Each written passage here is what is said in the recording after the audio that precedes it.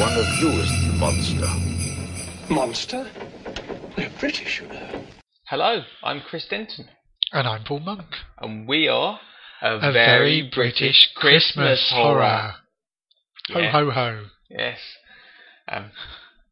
This is a special programme, one of a series that we'll be running, covering ghost stories for Christmas.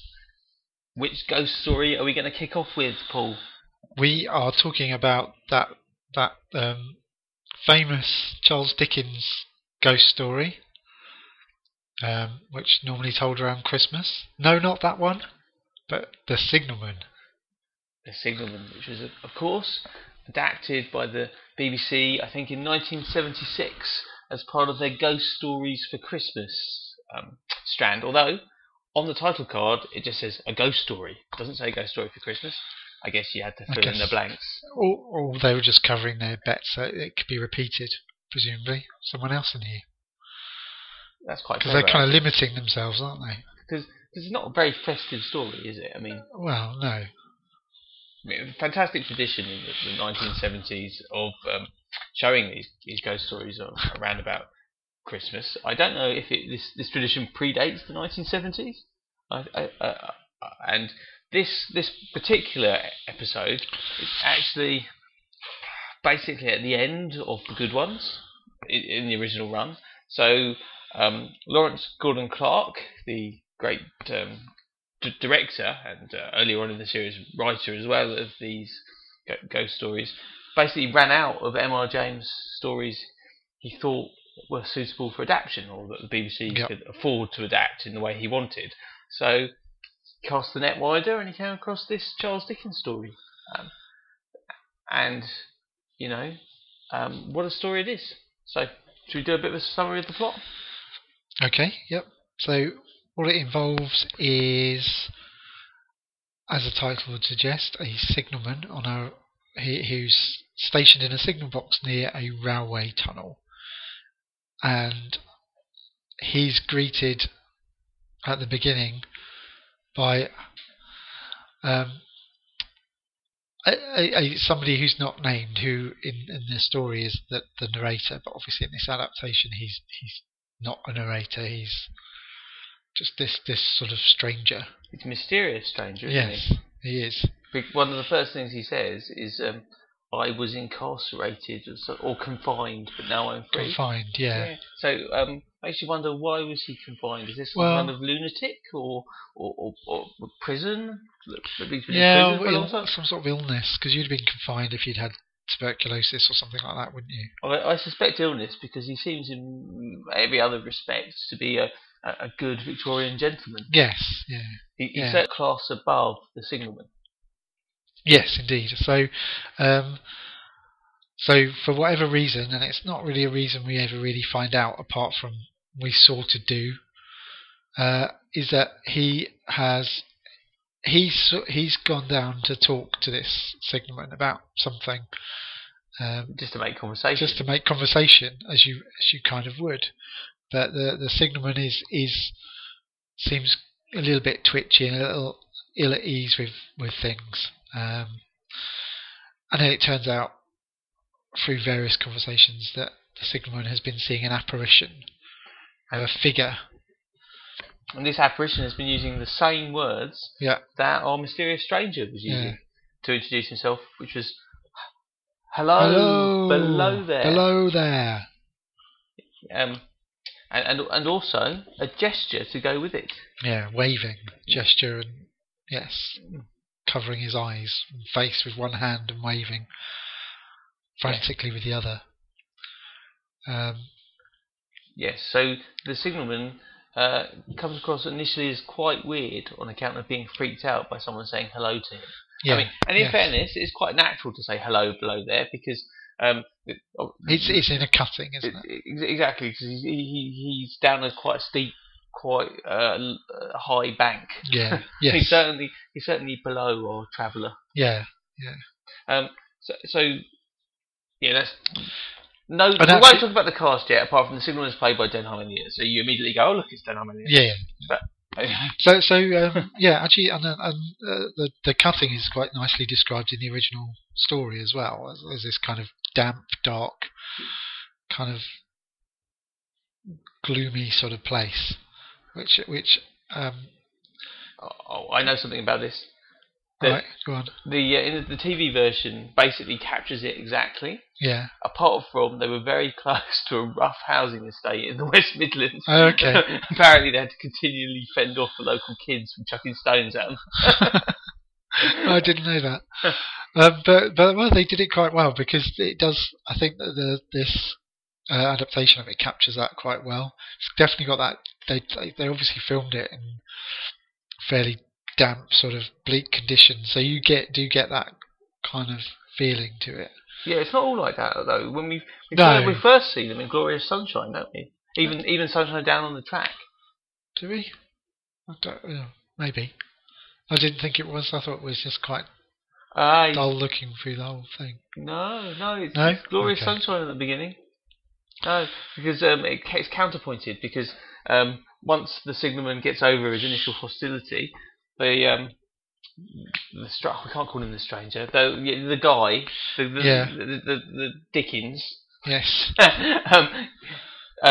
Goes into the signal box and they have a long chat. And saying about the Dickens thing, that's really weird because obviously it's told in the first person in the short story, so you get the feeling that that's the narrator. He is Dickens. For some reason, the way that the actor, what was his name that did played the stranger? He's not as famous as Denholm Elliott. No. Somebody Lloyd. Bernard Lloyd. He was speaking, and I'm sure this is just my brain and totally coincidental.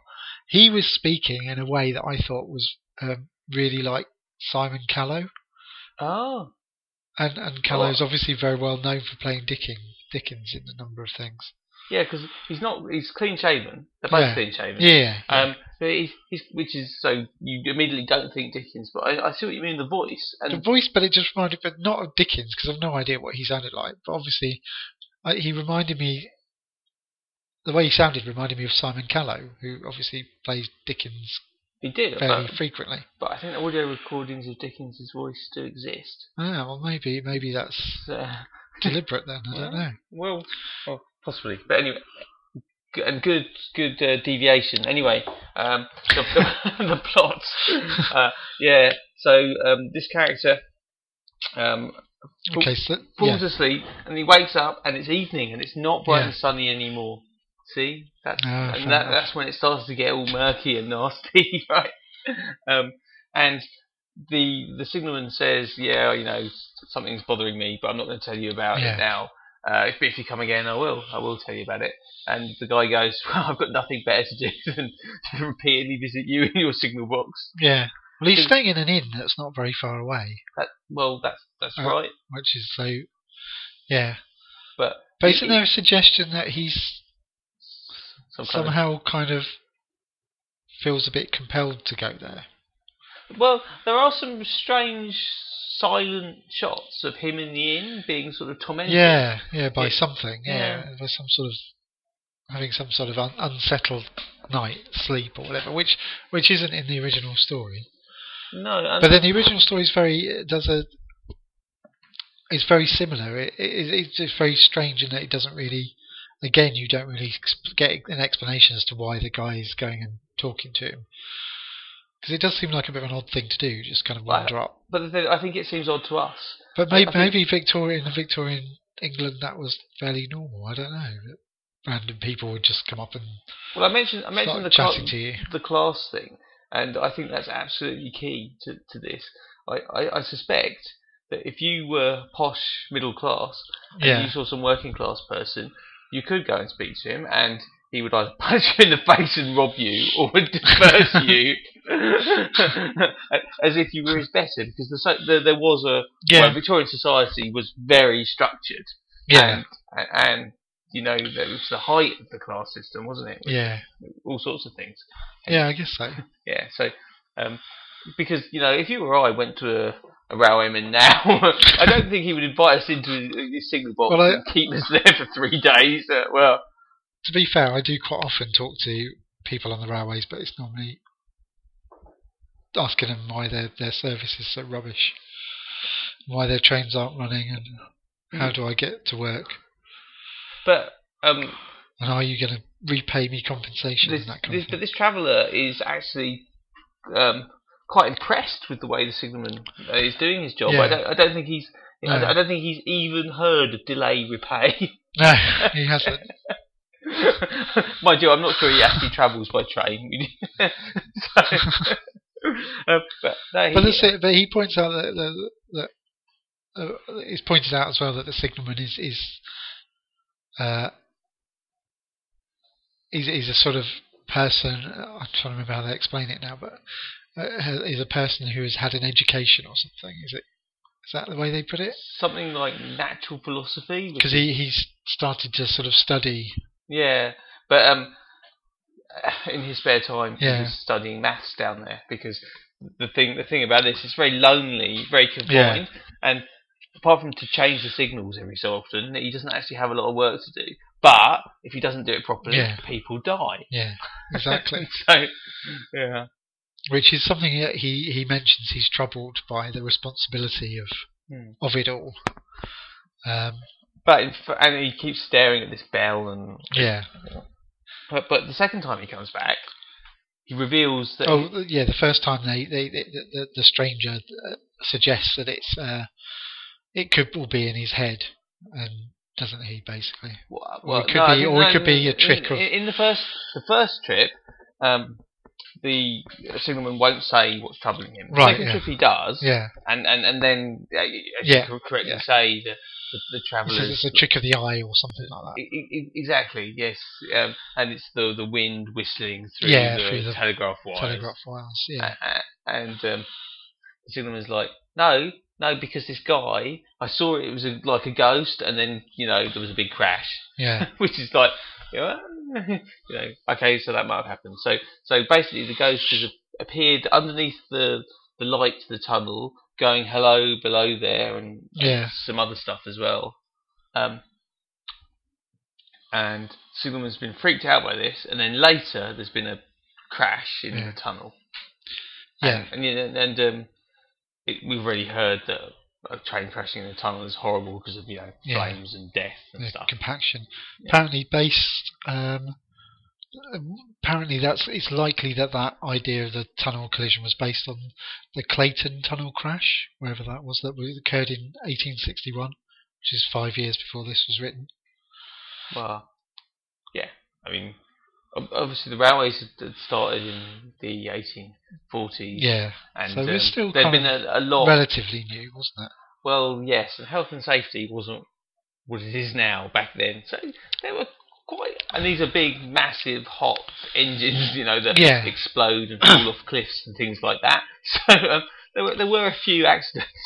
Yeah, and indeed, as I know you're itching to tell us, Dickens himself had experience of a rail accident. That's right. So, because he'd been involved in 1865 in a rail crash, the Staplehurst rail crash, which was happened in Kent whilst going over a viaduct.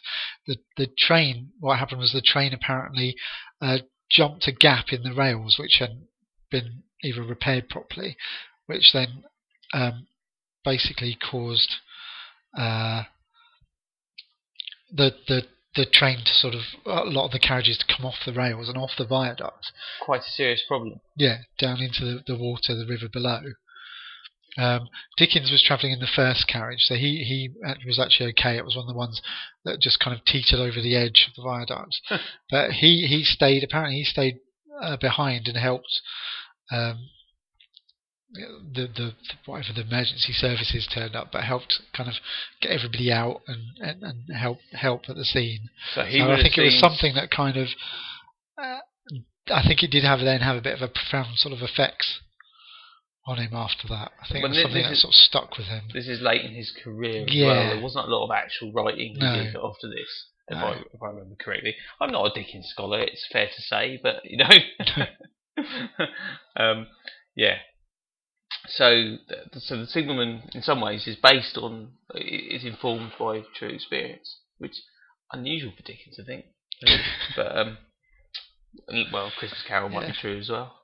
Well, yeah. There's no one with a silly name in this either. If you sort of mean, yeah. No one with any name in this. No, that's true. Yes. So there wasn't a Mr. Bumblewick or something. Anyway, back to the story. Yes. So then the Signalman continues, and that was like a year previously the big crash happened, and then like 6 months later there was another similar apparition, which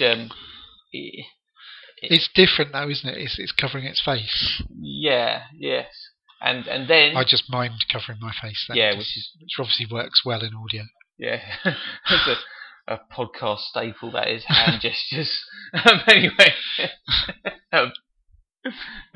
Yeah, so this second apparition, which is I just paused to talk about this because you say covering its face, but there's also some kind of latex mask, isn't it? Yeah. Some kind of, like you see it very clearly. Some monstrous old man with a great big It's mouth. on the cover to the box set, isn't it, or one of the box sets? Yeah. It's not.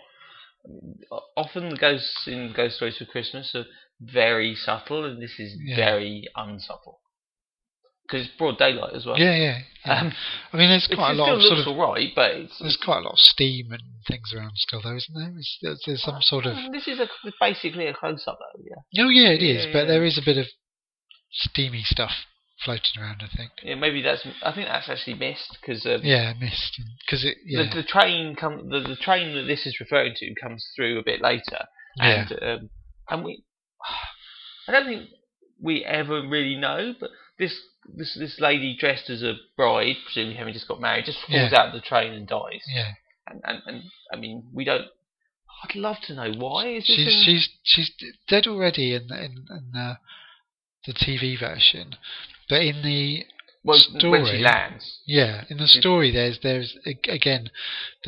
some sort of struggle, and she jumps from she sort of jumps from the train. Okay. So it's slightly different. Whereas I don't think she doesn't really jump from the train in the TV one, does she? She sort of just falls out the door. Sort of falls out. Yeah, you don't really see. Her husband / widower. Yeah. You see him just standing there looking sombre afterwards. There's no indication of foul play making this, and it's just like, well, she's died, and then this. But he stands there also covering his face. No, in the same manner as the ghost. Because he can't bear to look. Yeah. It's interesting. That gesture is repeated throughout this. Yeah. And then the Signalman reveals at the end of the apparition has started bothering him for a third time. Yeah. But whatever's going to happen hasn't happened yet. Yeah. And he's like, well, I'm powerless to do anything. What can I do? Yeah, because he rightly points out that he could signal up both ends of the line and say that there's some sort of danger, but then they would ask him what the danger is, and he would have to say, well, I don't know, and then he's worried that he might appear mad.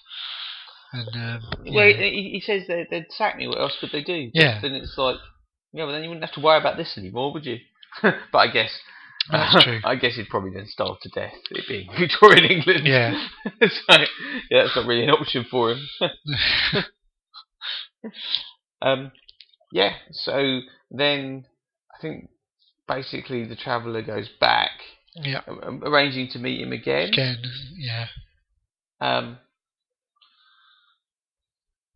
Do you think? I can't remember if there's even a third visit. That's pretty bad. I watched this last night. Yeah. The next bit is him. He has that another kind of sleepless night, doesn't he, with apparitions and what's not apparitions but visions and dreams and And then when he gets up, doesn't he end up running? Oh no! This is great. No, there's something. Yeah. No. This is great. So.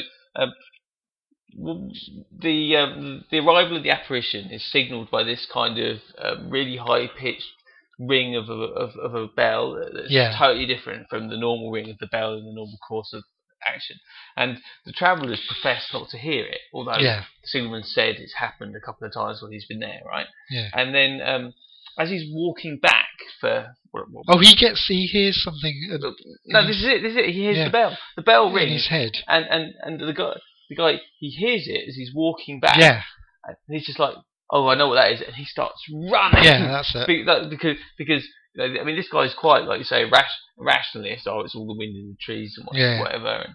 And then after that, he just says, well, you do your duty. That's all you can do. You know, if more people die, you still did all you could. But then his rationalism, when he hears the bell, it's just gone. Yeah. And when he gets to the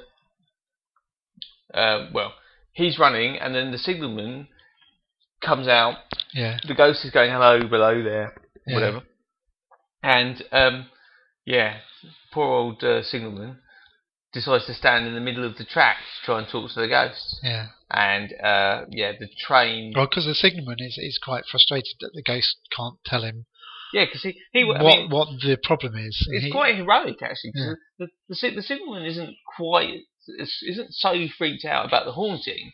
No. But he's just racked with guilt because armed with this knowledge that something's going to happen, he hasn't been able to do anything. And he's like, this time I want to prevent the tragedy and whatever it is. And unfortunately, it turns out that the tragedy is him getting smacked over by a massive steam train. Yeah. and the payoff, which is beautiful. The traveller runs down, speaking to the train driver, dead signalman in front of him, and the train driver's like, he wouldn't get out of the way. I stopped ringing my bell and I called down to him and I waved, and the traveller's like, oh God, what did you say? and the train driver, with the gesture which I'm going to do now for the benefit of you podcast listeners, is hello, below there, clear the way, or something. And that's rationalism gone, look of horror on the traveller's face, and then cut to the end credits. Yeah. Oh yeah, and there are spoilers. A bit late in the episode for me to say that. Wow. That was a bit of a spoiler. That's just a given, isn't it? So, and that's the story. So, and the main thing about this, the main reason this is remembered in itself is Denholm Elliott's fantastic performance. Yeah. Amazing as the haunted signalman. Bernard Lloyd, very good, very effective as kind of the viewer's avatar. Yeah. But this is. I mean, he doesn't really do an awful lot. He's there to facilitate the telling of the signalman story, really. Completely Denholm Elliott's show this, and indeed I understand that the casting was fortuitous. He was already too famous for this kind of thing, really. Right. But he liked the script, and he'd just come off a film and was available. So.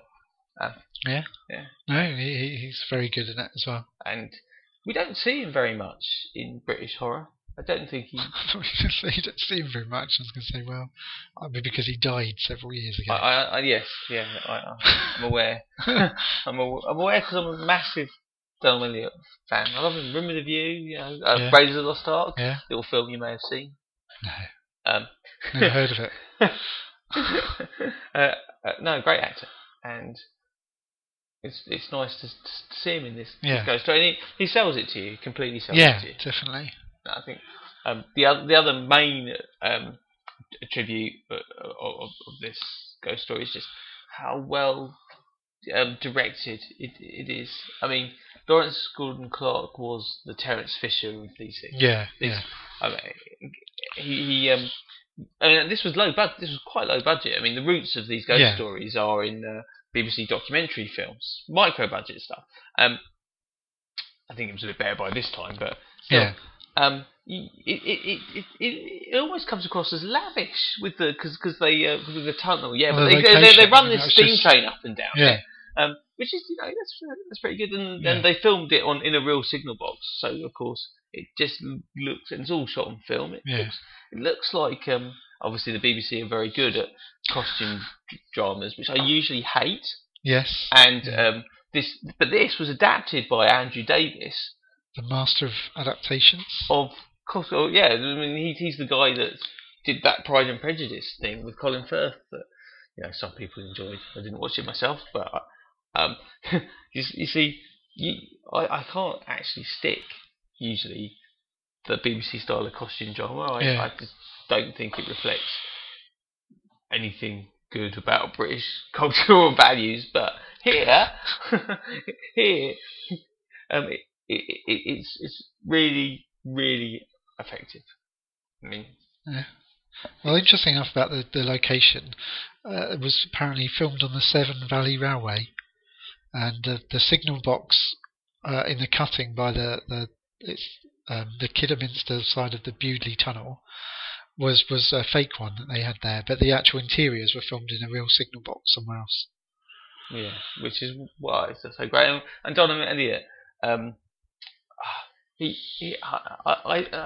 understand he didn't have a lot of preparation time for this. In fact, the first couple of days he had cue cards all over the place. Right. Okay. I'm getting my information from the BFI box set, by the way.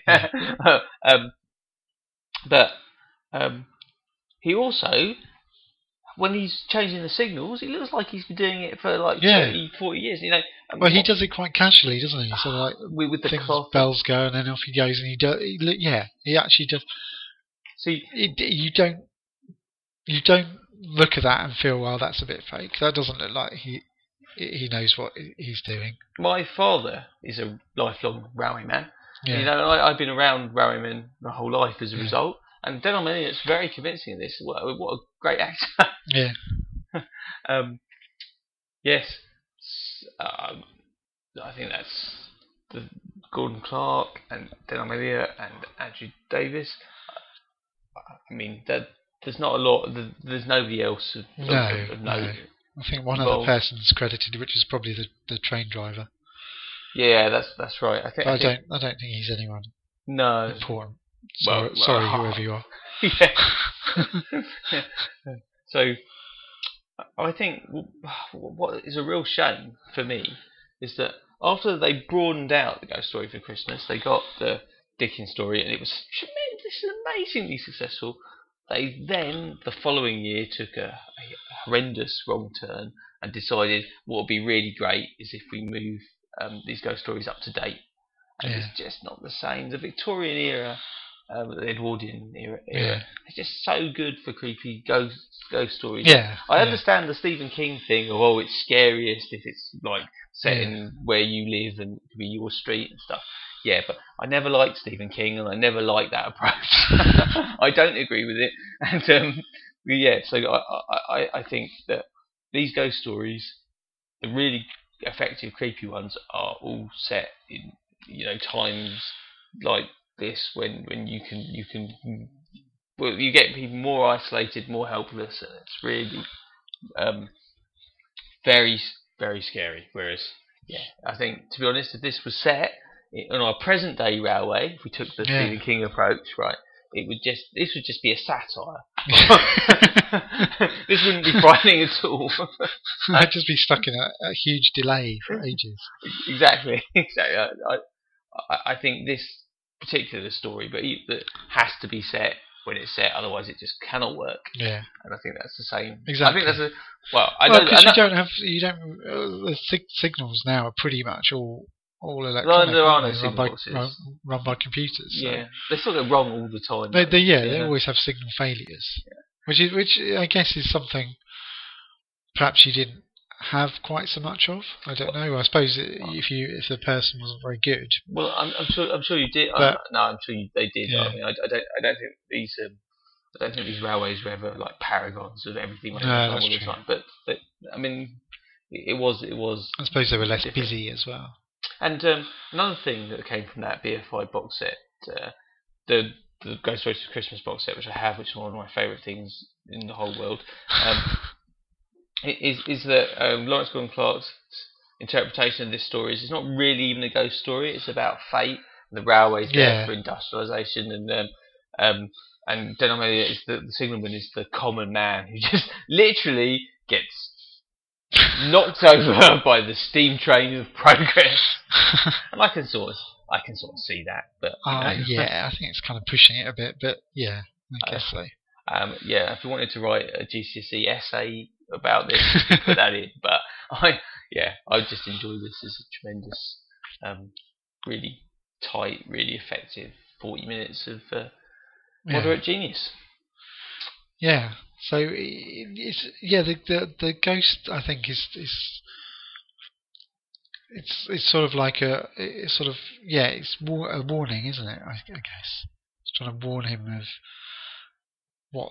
it sort of echoes something that happens after each disaster. I don't think it's a warning. I think it's marking him out as doomed. The whole right. thing. Yeah. Yeah. I mean, I don't think there's anything he can do about it. I think. No, I suppose not. I suppose it's not a warning in that sense. It almost seems to be a bit. There's a sort of cyclic element to it as well, in a way that comes back round to the beginning, where the person visiting him is really good, really tight, really. I mean, there you go. Andrew Davis gave it that. There's not a lot of waste in this. No. Right. Anyway. Okay. I think we should move on to our questions, which I've sort of probably answered. We probably have, yeah. But let's do it anyway, because it's a formal thing. Yeah. Okay. So, did you like this, Chris? Yeah, it's one of the best things in the entire world that's ever been made. Did you like this, Paul? Well, okay. Again, it's my first time of watching this. I liked it. I did like it, a lot more than the actual Dickens story. I felt the Dickens story wasn't particularly scary. The ghosts are kind of a bit matter of fact and not really described in a way that's particularly creepy. You're right. Charles Dickens, second-rate writer. Yeah, it's rubbish. Yeah. No, I know. It aged badly. Yeah. It doesn't. It describes the ghosts actually in a very similar way to how they're described in A Christmas Carol, which is like there's a description of it, but there's no sort of it's not really described in a creepy way. Whereas I think this works. It's a lot creepier, and I think that's to do with, again, like Denham Elliot's performance, and I think that the ghost, even though, like you said, it's entirely visible in the second time you see it. Yeah. It's really creepy because you've had that little build up where the signalman's walking towards it, and you can just see it. It's sort of a bit indistinct, even though it's clearly someone standing there with a black cloak over them, but it just works. It's in the same way that you would find it creepy if you were walking along the street and there was just somebody standing there in a black cloak. It just is sort of unnerving, and it works really well. Which I guess kind of answers the third question we normally ask, which is, was it scary? We'll go back to the second one in a minute. Was it scary? Yeah, it's scary. It is quite creepy, yeah. Yeah. Creepy more than scary. I wasn't. Well, okay. I think I would say it's scary. I mean, it's not, the very scariest thing in the entire world, but no. I think it still has the power to chill. Yeah, no, I think so. What was the second question? Second one is, does it hold up as a production now, today? Very largely, yes, I would say. Yeah, it does, except for one thing, which was fine, and I was okay with this, but then I started to notice it towards the end, which was the music.